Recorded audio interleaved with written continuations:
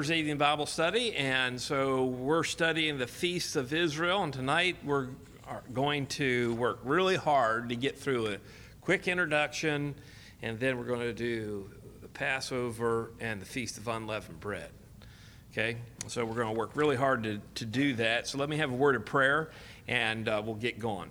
Lord, we give you thanks for this time that we have together. We pray that as we study your word, that as we have it in our minds and our hearts, that we would allow it to change us.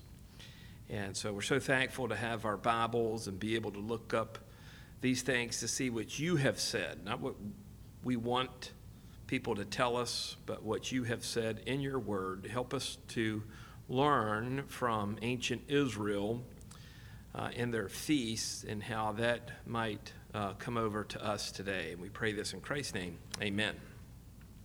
So much of the life of ancient Israel revolved around certain feasts, festivals, and fasts. Some, but not all of these festivals are related to actual historical things that happened in the biblical account. However, some other feasts and festivals that the Jews celebrate and celebrated, they happened in history. They're based on historic events, but they're not events found in the Bible. And so I'm calling our study this the... I don't know why, but I got you on live stream, but I don't hear you on this. I don't know either. So maybe what happened last time happened this time. You remember how you fixed it?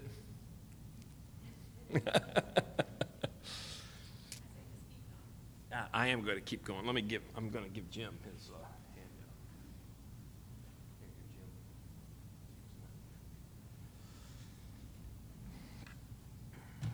handout. So I'm calling these the biblical feasts and festivals. That's what we're going to look at, the biblical ones, to distinguish them from national feasts and festivals, because they would have feasts for like the death of Joshua and things like that. So we're not going to consider any of those. We're just going to consider the biblical ones. And even in the biblical ones, we're only going to consider the 7 main feasts and festivals in this study. And so those 7 should be there in your handout. And so they're Passover, Feast of Passover, Feast of Unleavened Bread, First Fruits, Pentecost, or what's called Weeks, Trumpets, Day of Atonement, and Tabernacles, or Booths. So these are the feasts that we're going to look at in this study. Now, I think I put in bold print there in that list of feasts, those in bold print are the most important of the feast. So there's 3 great feasts in Israel, and those feasts are Pentecost, or Passover, Pentecost, and Tabernacles. And on those feast days, every male who could make it to Jerusalem is supposed to go to Jerusalem to do the offerings associated with those feasts. Now, these feasts, all 7 of these feasts, have, I guess I could say, 3 kinds of significance. They have an immediate significance for what's happening there at that time when the feast is established. That's established for a reason. They also have a ceremonial or commemorative significance. And finally, they have a prophetic significance. So all of these feasts, either as a whole or elements of them, point to the future.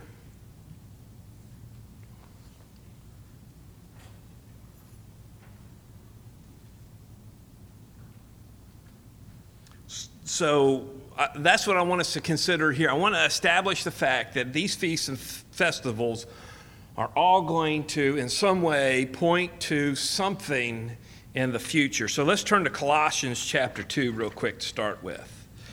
So we're going to be doing a little bit of flipping in our Bibles here. but Colossians chapter 2, verse 16. Colossians chapter 2, verse 16. And I give you those references there in your notes. So Colossians 2, chapter 2, verse 16 says, "So let no one judge you in food or in drink or regarding a festival or a new moon or Sabbath, which are a shadow of things to come, but the substance is of Christ." So you'll notice right away that this passage speaks of festivals, feasts, and that these things are a shadow of things to come. Now, I take this as meaning that these feasts of Israel in the Old Testament, and come over into the New Testament, are vague images of something in the future. You see in verse 17 the word shadow. The word shadow there, skia is the Greek word. So it's a shadow. It's literally talking about when there's an object that blocks light, what does it do? It casts a shadow on something. Now, when you think about a shadow, think about what you can see in that shadow and what you can't see. So when a shadow is cast, and I had a shadow up here earlier in the day, but it's going away a little bit. But when a shadow is cast, what can you see? You see the basic outline of the object that is casting the shadow, right? Think about what you can't see with a shadow. So, what's that? Details. You can't see the details. So, if I'm casting a shadow, you don't see what's this pattern on my shirt. You don't see a pen. You don't see glasses.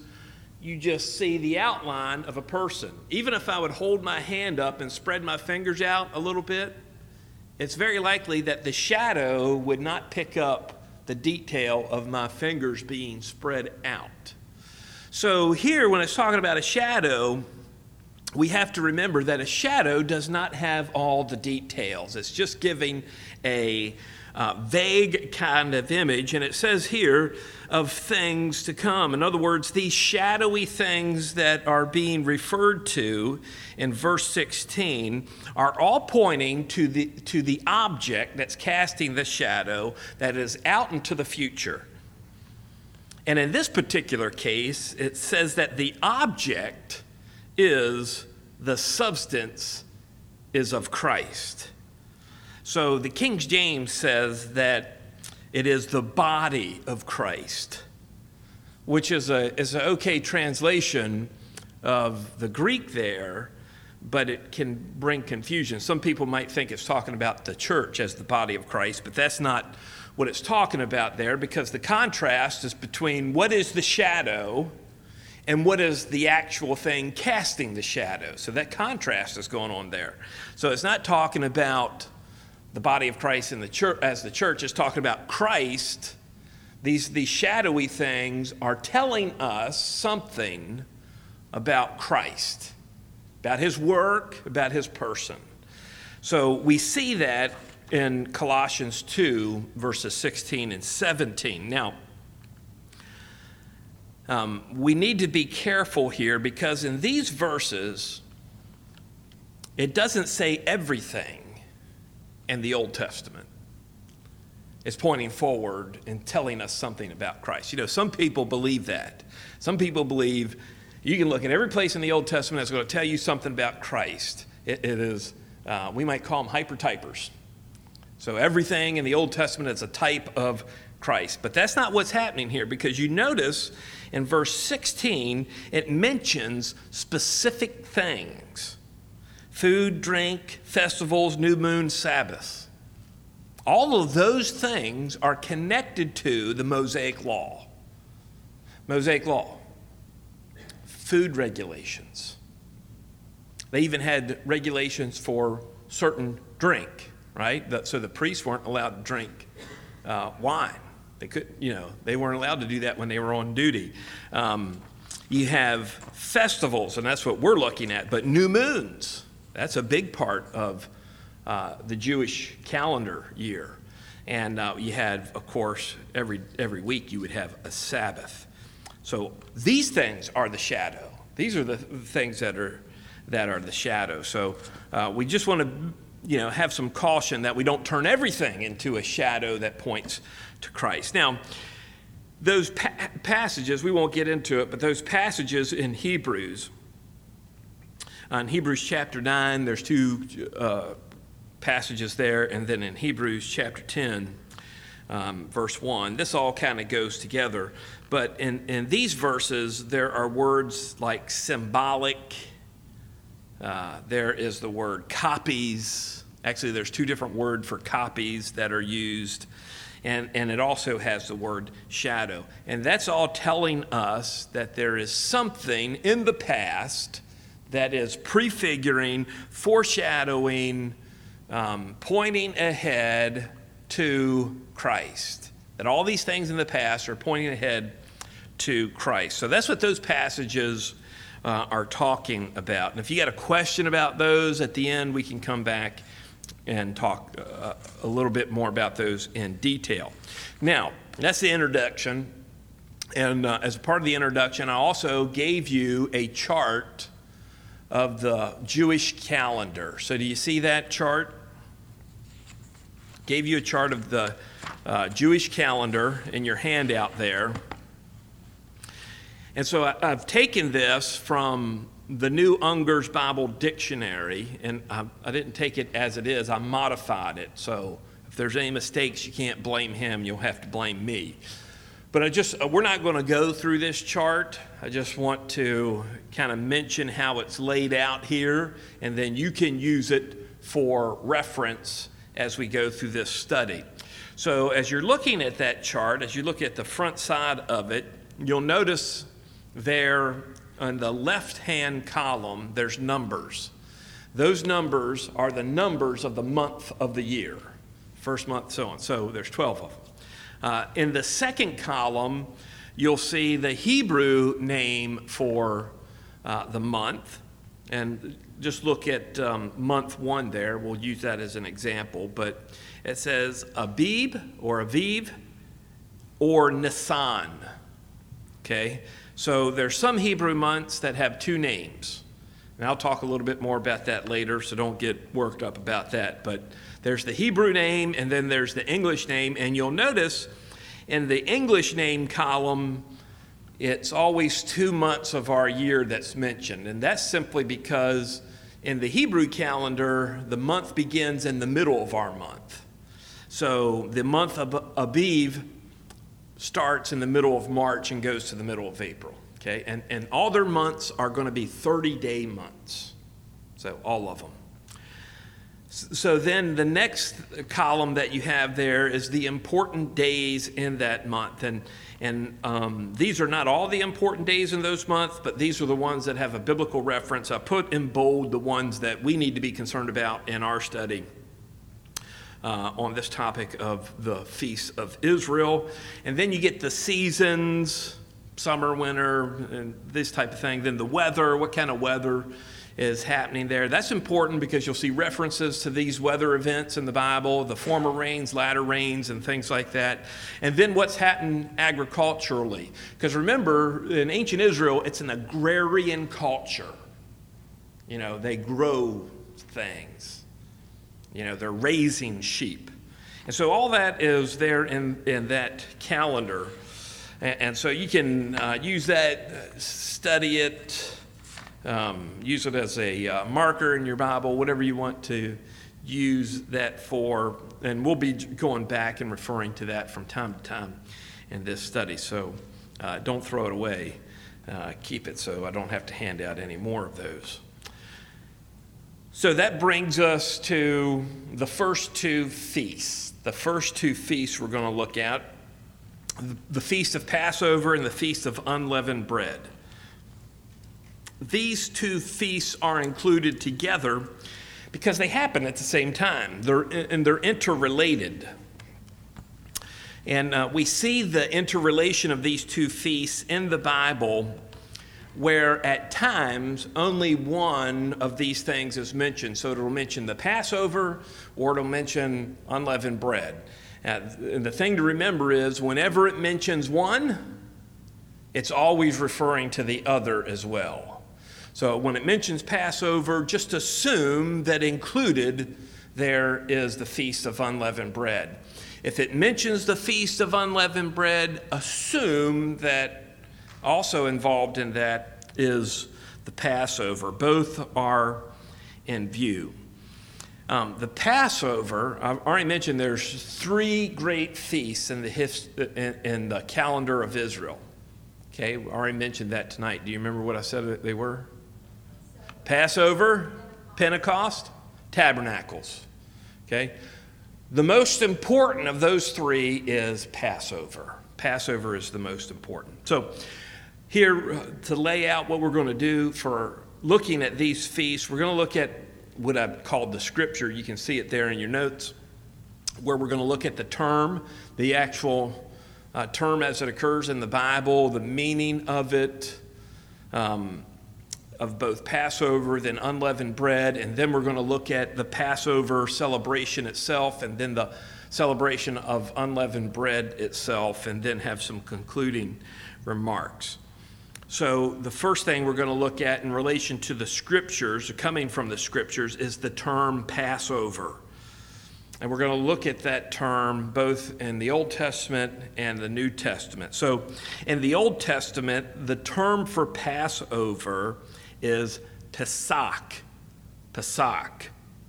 It comes from the word Pascha, or let me say that again, Pesach. It comes from the word Pesach. It doesn't sound a whole lot different, does it? It's just the vowels are a little bit different. This word means to cross over or to spring over or even cross by, something like that, to cross over, spring over, and so that's why you get pass over, to pass over. In the New Testament, the word for Passover is Pascha. Pascha. And the thing to just realize about that Greek word, Pascha, is that it's not a Greek word. It's a Hebrew word that's been transliterated into Greek. Okay, and there in your notes, I've given you a little, I don't know what you call it, a diagram, where you see it says Hebrew, and below it says Greek, and I've put the letters in there. And those letters that are in bold, so you see those letters, the P, the S, and the CH, those are the key letters. So here's your Hebrew lesson for this evening. All Hebrew words are made up of 3 letters. All Hebrew words. Those 3 letters are always consonants, not vowels. They're never vowels. They're always consonants. And so every Hebrew word has a 3-letter root that is made up of consonants, and that's the PS, and what I've come over there is the CH sound. So remember that, and so when you look at Pascha in Greek and you see Pesach in Hebrew, you see how the P lines up, the S lines up, and the CH lines up. The Greek word is actually a Hebrew word that's just transliterated. So that's important to remember. So there's no Greek word that is used here for with a specific meaning. So now when we look at the word Passover in our English Bibles, when we look at it, we see that it occurs some 78 times. Okay, about 70, some Bibles at 77, some Bibles at 79, but 78 is in between, and so we're going with 78. So it occurs 78 times. You can see it, I think I give you a table there that breaks it down. 49 times in the Old Testament, 29 times in the New Testament, and you can look all those passages up if you want to. Now, the thing I want you to understand here is that this list of passages does not include every time the Passover festival is referred to. Doesn't include every single time, because there are times in the Bible where Passover is referred to with just the term the feast or the festival. And because of the time of year and the context in which that word, the feast or festival, appears, we know it's Passover. It can't be anything other than Passover. It just doesn't use the word Passover. Okay, so there's several places in the Bible where we have that occur. But when we think about the word Passover itself, we see these are all the occurrences in your Bible of the word Passover. So it's an interesting thing to go through every single one and see how it's used. What I did in my Bible is every time it occurs, I marked it in my Bible. And so that's an interesting little exercise for you to do. And you probably learn more by doing that and reading all these passages than you will tonight. But I would encourage you to do something like that. Now, there's 9 places that are of special interest to us that use the word Passover. And we're not going to look at these. I just want you to be aware of them. And I think I put those in your notes. Didn't I put those in your notes? Places of significance. Yeah, they're in there. I think. Yeah, they're there in your notes. So you have Exodus 12. Exodus 12, why is it significant? Anybody know why Exodus 12 is significant for the Passover? Yeah, that's where it's instituted. That's where the initial Passover is given. That's why it's important. Deuteronomy chapter 16. This is where the Passover is repeated. The instructions for the Passover is repeated for the children of Israel that will enter into the promised land. Joshua 5 is the first Passover that is celebrated in the promised land. So that's significant. That's significant. It's the first Passover celebrated in the promised land. 2 Chronicles 30 and 35, if you were here for the kings of the divided kingdom, tell me why 2 Chronicles chapter 30 and 35 are significant for the Passover.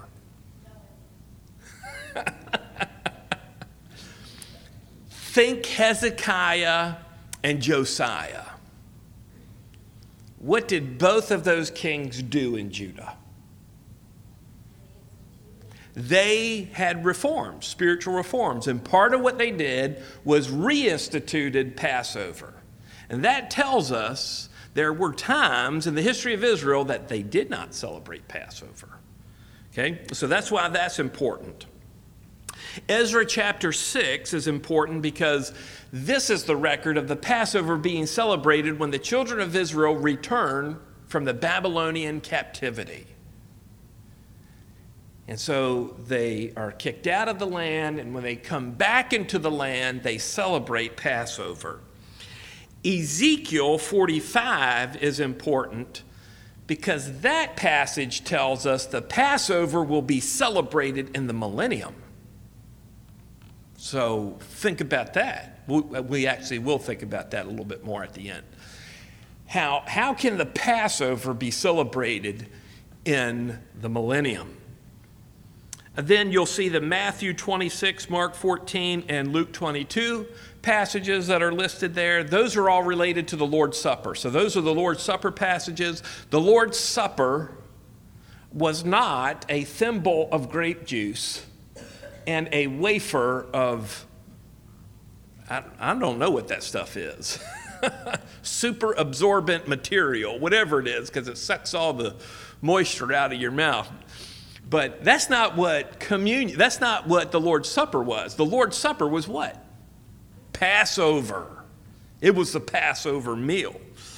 And there's certain parts of it that become significant in those passages. Also in John's Gospel,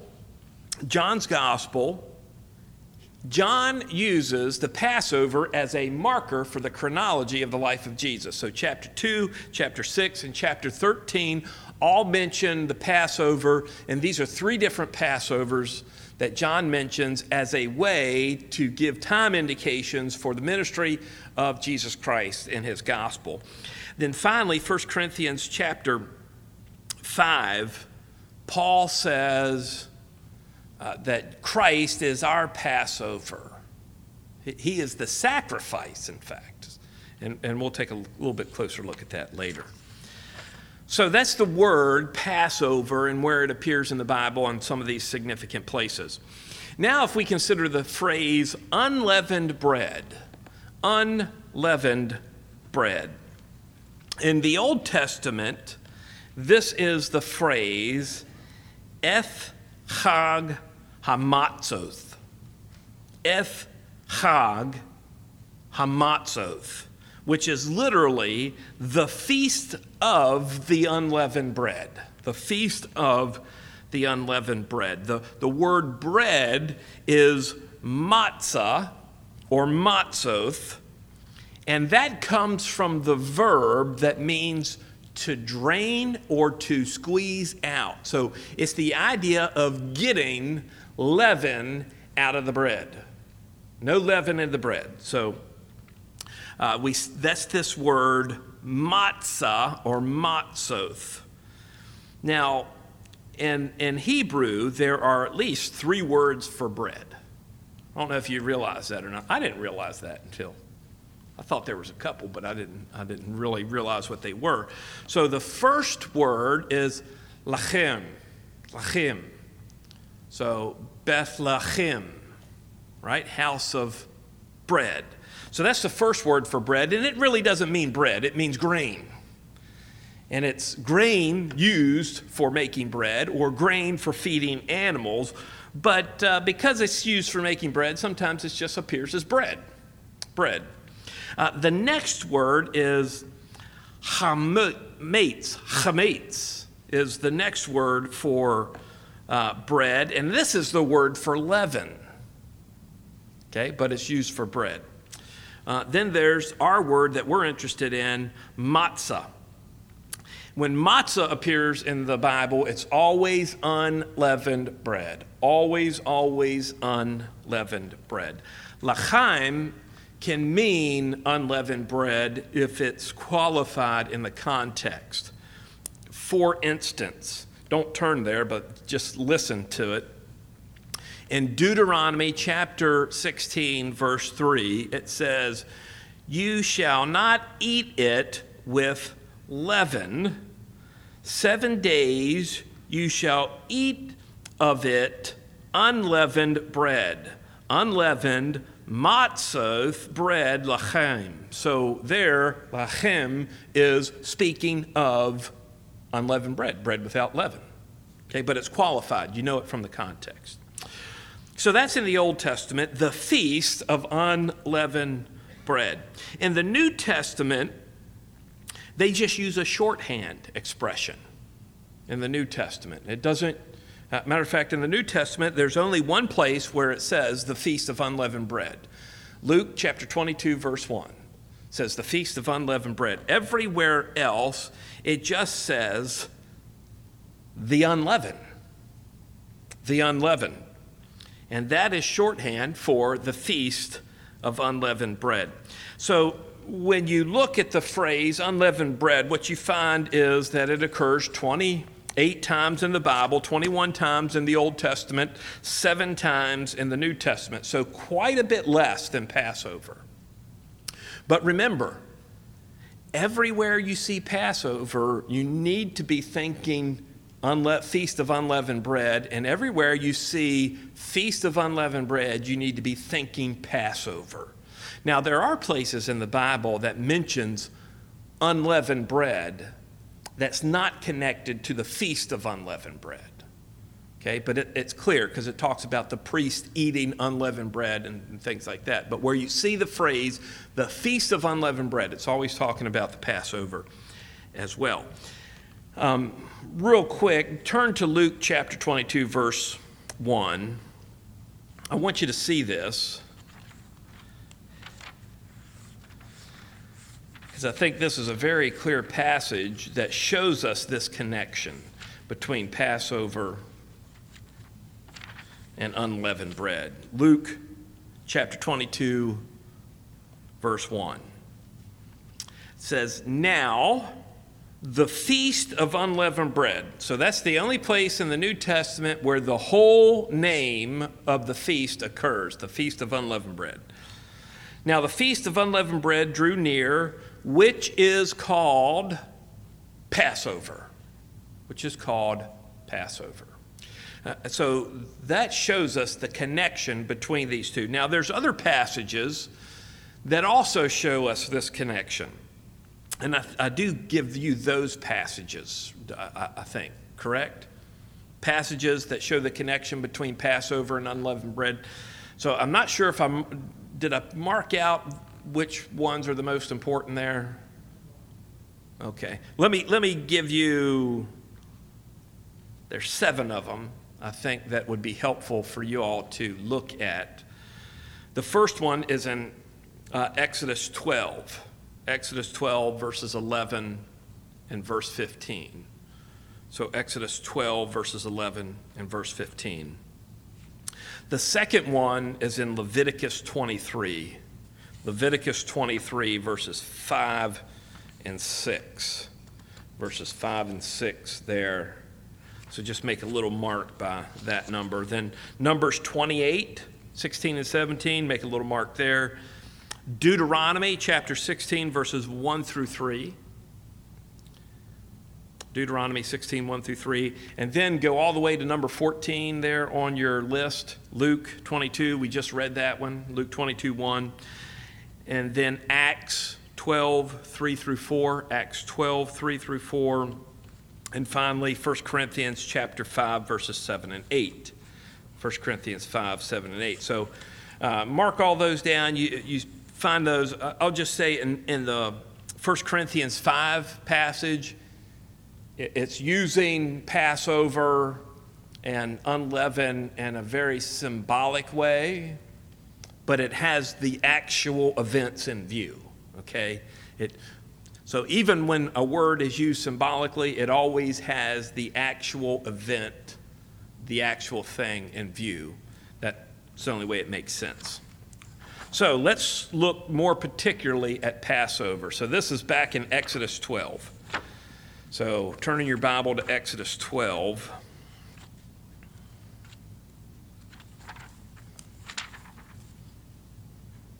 If you followed instructions, you already had that marked.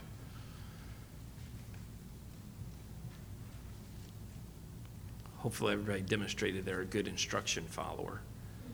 Exodus chapter 12. And this is the institution of the premier or the first Passover. You know, when they talk about, this is the premiere of the show or something like that. It's the first episode. So that's why I chose premiere here. And to understand what's happening here, we got to understand a little bit about the context. So let me back up in the book of Exodus, and we're not going to look at the passages. I'm just going to narrate what's going on here. Moses is in the wilderness tending the sheep of his father-in-law on Mount Horeb. What's another name for Mount Horeb? Mount Sinai. Mount Sinai. So he's being a shepherd there on Mount Horeb, and the Lord appears to Moses in a burning bush. And the Lord has seen the oppression that the Egyptians have been putting on the Jews in Egypt, and is now going to deliver them from the Egyptians and bring them to the promised land, and he's going to use Moses to do it. And so it's in this context that God gives Moses and the Jewish people his personal name. Yahweh, Lord, all capital letters. I am, the self-existing one. That's who God is. God's a title. Lord is his name, and he gives his name to Moses and the Jews here. And the Lord tells Moses that he knows Pharaoh will not let the Jews go even if great difficulty is brought on him. He knows Pharaoh won't let them go. And the Lord is going to work in such a way so that the Egyptians will essentially pay the Jews to go. So he's going to do something miraculous that they will be sent out with riches. And so Moses and Aaron, his brother, go to Pharaoh and they start explaining this to him. Let my people go, and you know the movie. And at this time, the oppression of the Jews increases. The Egyptians oppress them even more. And then we have these signs, or we might call them plagues, that the Lord brings upon the Egyptians. And there are 10 plagues. And what we're interested in is the 10th plague, which is the death of the firstborn. And so God says, I am going to kill all the firstborn in the land of Egypt, both man and beast. This is where Exodus chapter 12 comes in. And so notice in Exodus chapter 12 in verses 1 and 2 that the first thing that the Lord does is he deals with the timing. He deals with the significance of the time. And so it says here in verse 2, it says, this month shall be your beginning of months. It shall be the first month of the year to you. So this is the month Aviv, or Abib, also called Nisan, or Nisan, something like that, Nisan. Now, this month, along with several other months in the Hebrew calendar, has two names. The first name, Aviv, is the name of a Canaanite month. This is the name of their month. And the Jews just used that, and later they changed it to a Hebrew name, Nisan. Okay, so there's nothing mystical or mysterious about having two names. That's what it is. One comes from the Canaanite world, and one is the Hebrew name. And God tells Moses that this is going to be the first month of your calendar year. This is the beginning of the month, the first month of your calendar year. This also indicates this is the month on which the nation of Israel was born. Up to this time, they are a people. They're not a nation. Now they're going to be a nation. Okay, they're going to be their own independent political entity. So that's in verses 1 and 2. In verses 3 through 5, we see the instructions for choosing a lamb. Verse 3. Speak to all the congregation of Israel, saying, on the 10th of this month, every man shall take for himself a lamb according to the house of his father, a lamb for a household. And if a household is too small for the lamb, let him and his neighbor next to his house take it according to the number of persons, according to each man's need. You shall make your count for the lamb. Your lamb shall be without blemish, a male of the first year. You may take it from the sheep or from the goats. So the lamb is supposed to be chosen. It's supposed to be chosen on the 10th of the month. So Aviv, or Nisan 10, is when the lamb is chosen. It's the responsibility of the head of the household to choose the lamb. And if your household is not big enough, you can share a lamb with your neighbor. It's all based on how much food your kids eat. Okay? That's the paraphrase of the end of verse 4. How much food do your kids eat?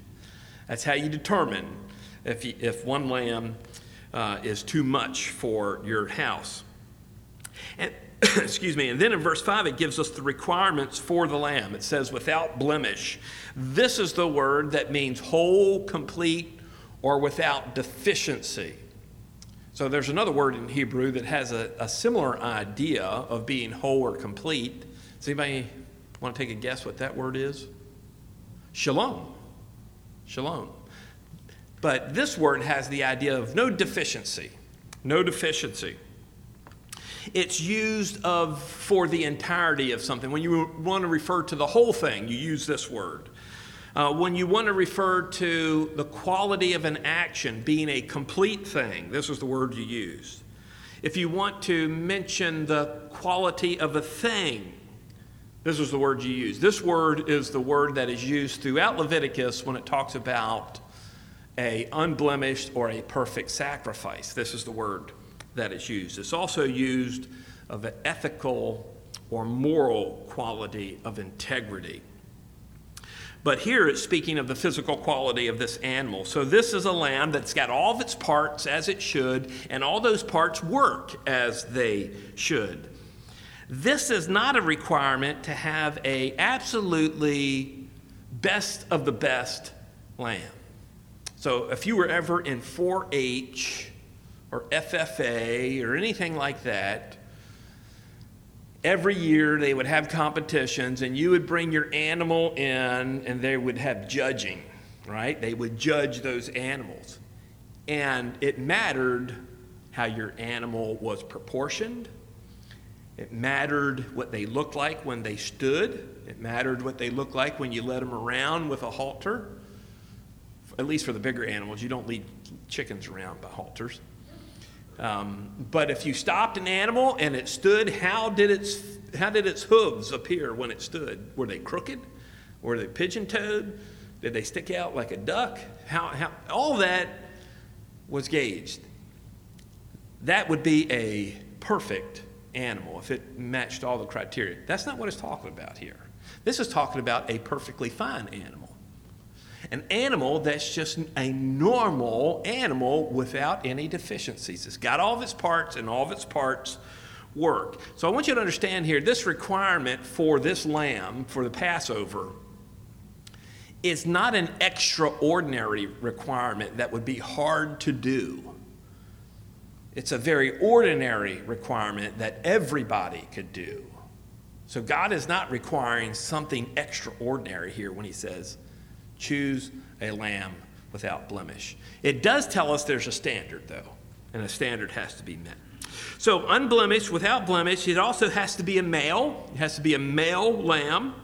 It can be no older than 12 months. Literally, this phrase is son of the first year, son of the first year. So it's got to be no older than 12 months. Some try to say it has to be 12 months old, but not 13 months old. Other people later on in Jewish history, they'll say it can be no younger than 8 days old and no older than 12 months old. So it's got to fit into there. But here it just says son of the first year. That's all it says. And it can be a sheep or a goat. A sheep or a goat. So two different kinds of animals that would have lambs. So that's the choosing of the lamb. When you come to verse 6, we have the killing of the lamb. The killing of the lamb.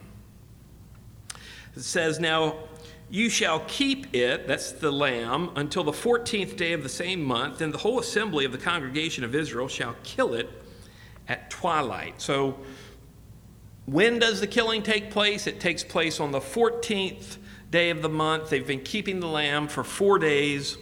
It gets killed on the 14th at twilight. Well, when is twilight?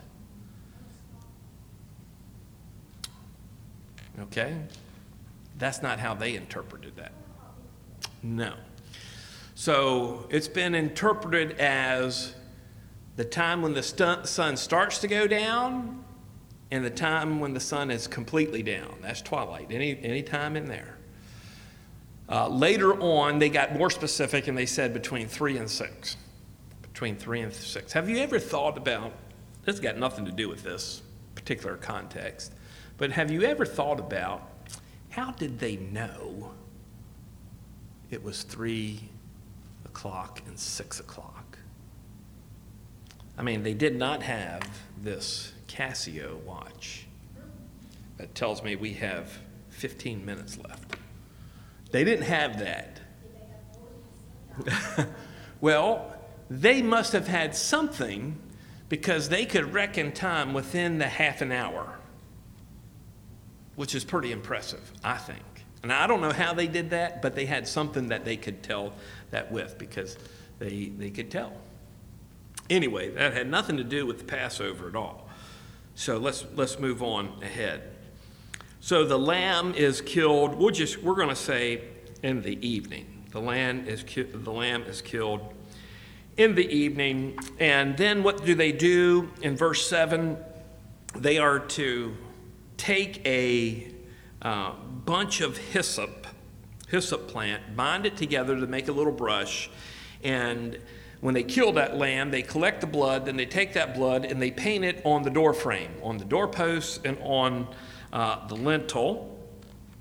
And then in verse 8, they're going to roast the lamb. They have to roast it, cannot boil it. They have to roast the lamb. Maybe this is why churches have barbecues.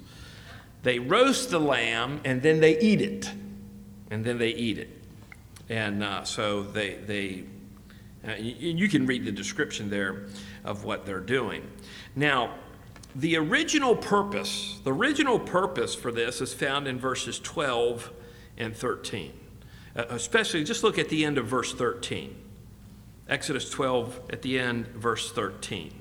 It says, and when this is the Lord speaking, and when I see the blood from the lamb that's been put on the doorpost, on the doorframe, when I see the blood, I will pass over you, and the plague shall not be on you to destroy you when I strike the land of the Egyptians. So the original purpose of the Passover lamb was to supply the blood to mark the door where the children of Israel were at, so that the Lord would pass over them and not kill the firstborn in the house. Now, the subsequent purpose, that was the original purpose. The subsequent purpose is found in verse 14. So this would be every time you celebrate Passover after the first one, this is why you celebrate it. Verse 14. So this day shall be to you a memorial, a remembrance. So you shall keep it as a feast to the Lord throughout your generations. You shall keep it as a feast by an everlasting covenant.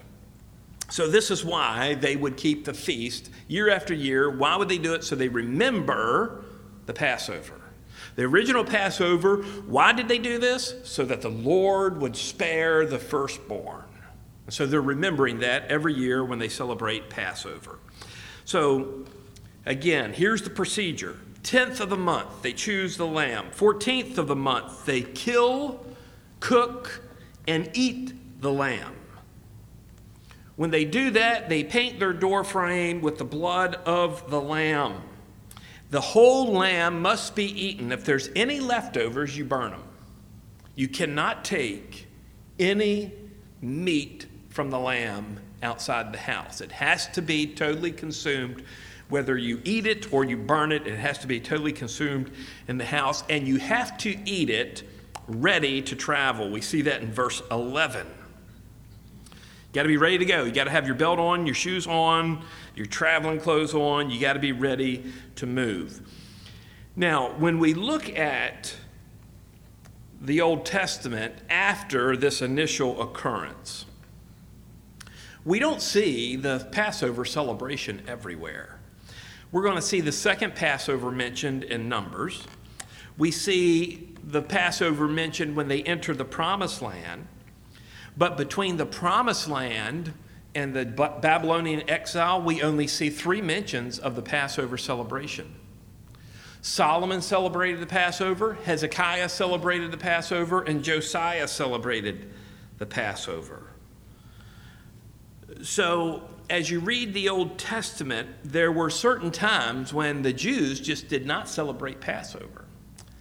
I personally think those were the exceptions and not the rule. I think the standard practice was that they would celebrate Passover. By the time you get to the New Testament, it is a rigid practice. You celebrated Passover every year. I think that's pretty typical even of the Old Testament. Now, as we get to the New Testament, the procedure for Passover has developed, and things have been added to it. So Nisan 10, on the day that they would choose the lamb, it became known as the Great Sabbath, the Great Sabbath. And on that day, they would read Malachi chapter 3, verses 1 through 4. Okay, so when Jesus celebrated the Passover on Nisan 10, when they chose a lamb, they would have read Malachi chapter 3, verses 1 through 4. In this passage, it talks about how the Lord will refine and purify the priests and the things associated with the temple. If you think about John's gospel in chapter 2, when John mentions the first Passover, what does Jesus do? Goes into the temple and drives out the people selling things and the money changers. Now, what's he doing? He is purifying the temple. These people should not be here doing this thing. Interesting connection. On Nisan 13, so we're talking about in the days of Jesus. On Nisan 13, this is when the day of preparation began, the day of preparation. So in John chapter 19, verse 14, it mentions the preparation day. It mentions the activities of the high priest on the preparation day in that passage. This would have been the day where they would have gone throughout their homes and gotten rid of all the leaven. All the leaven would be taken out. On Nisan 14, up until the evening, it's still the preparation day. So it's not Passover till the evening. Then at evening time, it becomes Passover. You remember how the Jews reckon their days from evening to evening, not morning to morning. So that's why it's still preparation day. Nisan 14 is also called the first day of Passover. So every Israelite male is to, in Jesus' day, if you were not in a state of uncleanness, ceremonial uncleanness, and you lived within 15 miles of Jerusalem, you were expected to be at Jerusalem to offer sacrifice, to present your offerings. This is in Jesus' day. Every day, remember in Israel, every day there would be daily offerings given. There's a morning offering and there's an evening offering. On Nisan 14, the preparation day, the evening sacrifice was killed and offered an hour earlier than normal. And so they're preparing. And then the Passover meal. Here's how the Passover meal goes. They would pray. They would have their first cup of wine. Then they wash their hands. Then they pray again. Then the table with the roasted lamb is brought in. I'm summarizing a lot of this. They would take bitter herbs and they would dip it in their sauce and they would eat their bitter herbs. Then they would fill the second cup of wine. They wouldn't drink it, but they would fill it up. And then the son of the family, the oldest son usually, would ask the father, why are we doing this? And the father would explain to him the history of Israel from Terah, the father of Abraham, all the way through the giving of the law. So he explains this to him, and he would explain what's the lamb, what's the bitter herbs, what's the unleavened bread, what do all these things mean?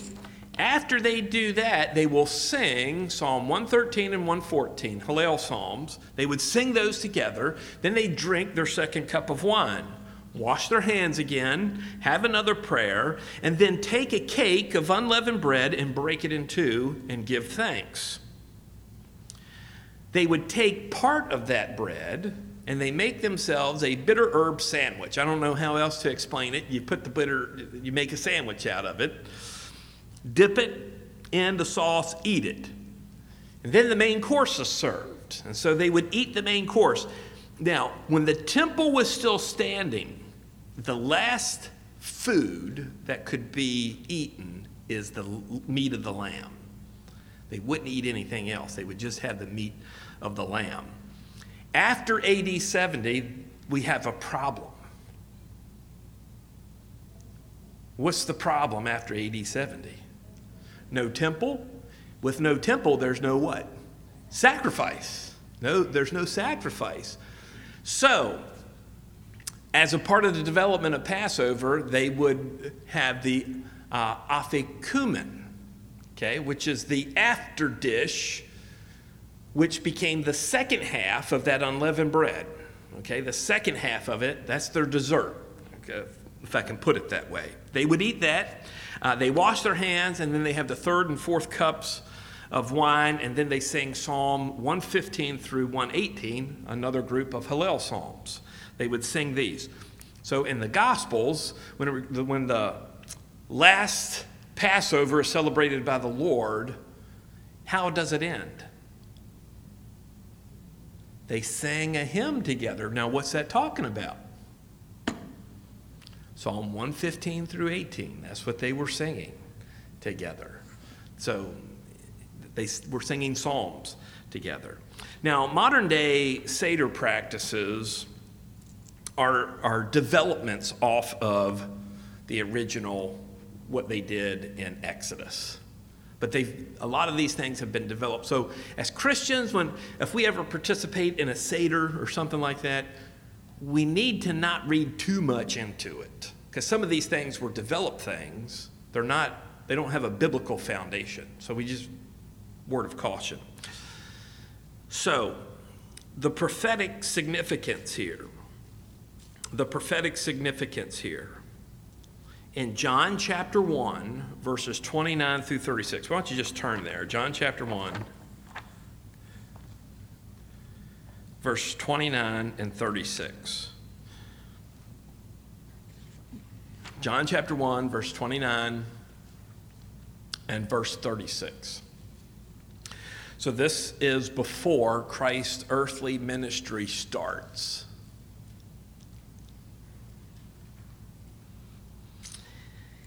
And so John sees, this is John the Baptist, sees Jesus coming. And what does he say? Behold the Lamb of God who takes away the sins of the world. I think he's quoting almost exactly from Isaiah 53:12, I think. It's very similar, very similar. It's not just takes away, it is the idea that he takes up upon himself the sins of the world. Down in verse 36, what does he say? Behold the Lamb of God. Significant. That's significant. So this is talking about, what we've been talking about with Passover is that the most important feast of the year is Passover. And here's the Lamb. The perfect, unblemished Lamb. And here, John says, behold, the Lamb of God who takes away the sins of the world. Also, turn over to 1 Corinthians chapter 5. 1 Corinthians chapter 5, verses 7 and 8. So 1 Corinthians chapter 5, the issue that Paul is dealing with is sin in the church. It is sin that is not being dealt with by the church.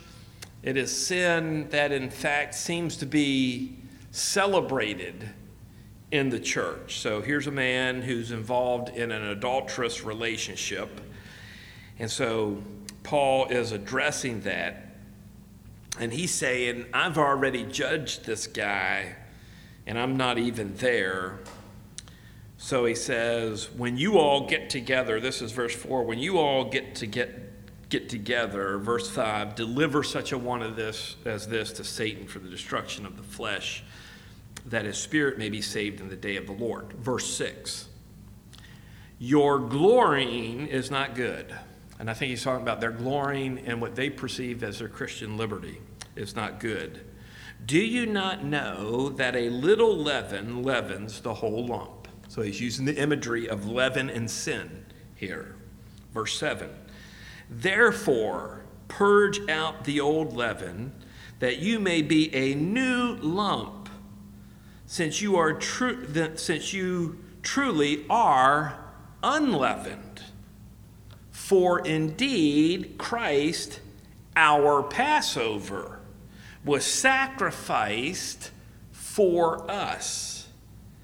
Therefore, let us keep the feast, not with old leaven, nor with the leaven of malice and wickedness, but with the unleavened bread of sincerity and truth. So you see where Paul is getting his instructions here, and he's basically telling the church in Corinth, you need to deal with the sin that's in the church. You need to deal with the sin, and just like they would get the leaven out in the Passover meal, you need to get the sin out of your church because Christ is our Passover. He's the one who has died for our sins, and that should change how we behave.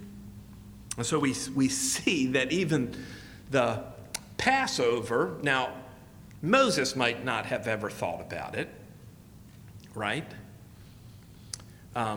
Isaiah might not have ever thought about the Passover in this way, but Paul understands what the prophetic significance is because the Passover is fulfilled in the death of Christ, and that has an effect on the believers in the time of Paul and even today. So that's all we got time for this evening. So next week, when we gather again, we're going to pick right back up at the Feast of Unleavened Bread, and that won't take too long to cover that. A lot less time. And then we'll work on the first fruits and maybe Pentecost. I've given myself up to 8 weeks to do this, so we'll see how fast it goes. Okay, but the idea is at least one feast a week. Okay, so let me have a word of prayer, and we'll be done. But of course, if there's any questions or comments, we're free to do that after prayer. Father, we give you thanks for your goodness to us. Thank you for this time that we've had together, looking at your word, looking especially at the Passover feast and what you did in the first Passover in passing over all the houses of the Israelites who had applied the blood to the doorframe and had spared the death of the firstborn in those houses. And Lord, how we see that is to be celebrated throughout the history of the Jews, and that we even look back on it as Christians today, and we look back on it through the Lord's Supper, and we look back on it through what Paul says in 1 Corinthians 5, that Jesus is our Passover. He's the Passover sacrifice for us, so that you will pass over our sins and not hold us accountable as long as we are in Christ. And so we give you thanks for that. Lord, be with us as we go. Give us safety as we return to our homes. And Lord, we ask for your blessing on us as we live lives that are pleasing to you. In Christ's name, amen.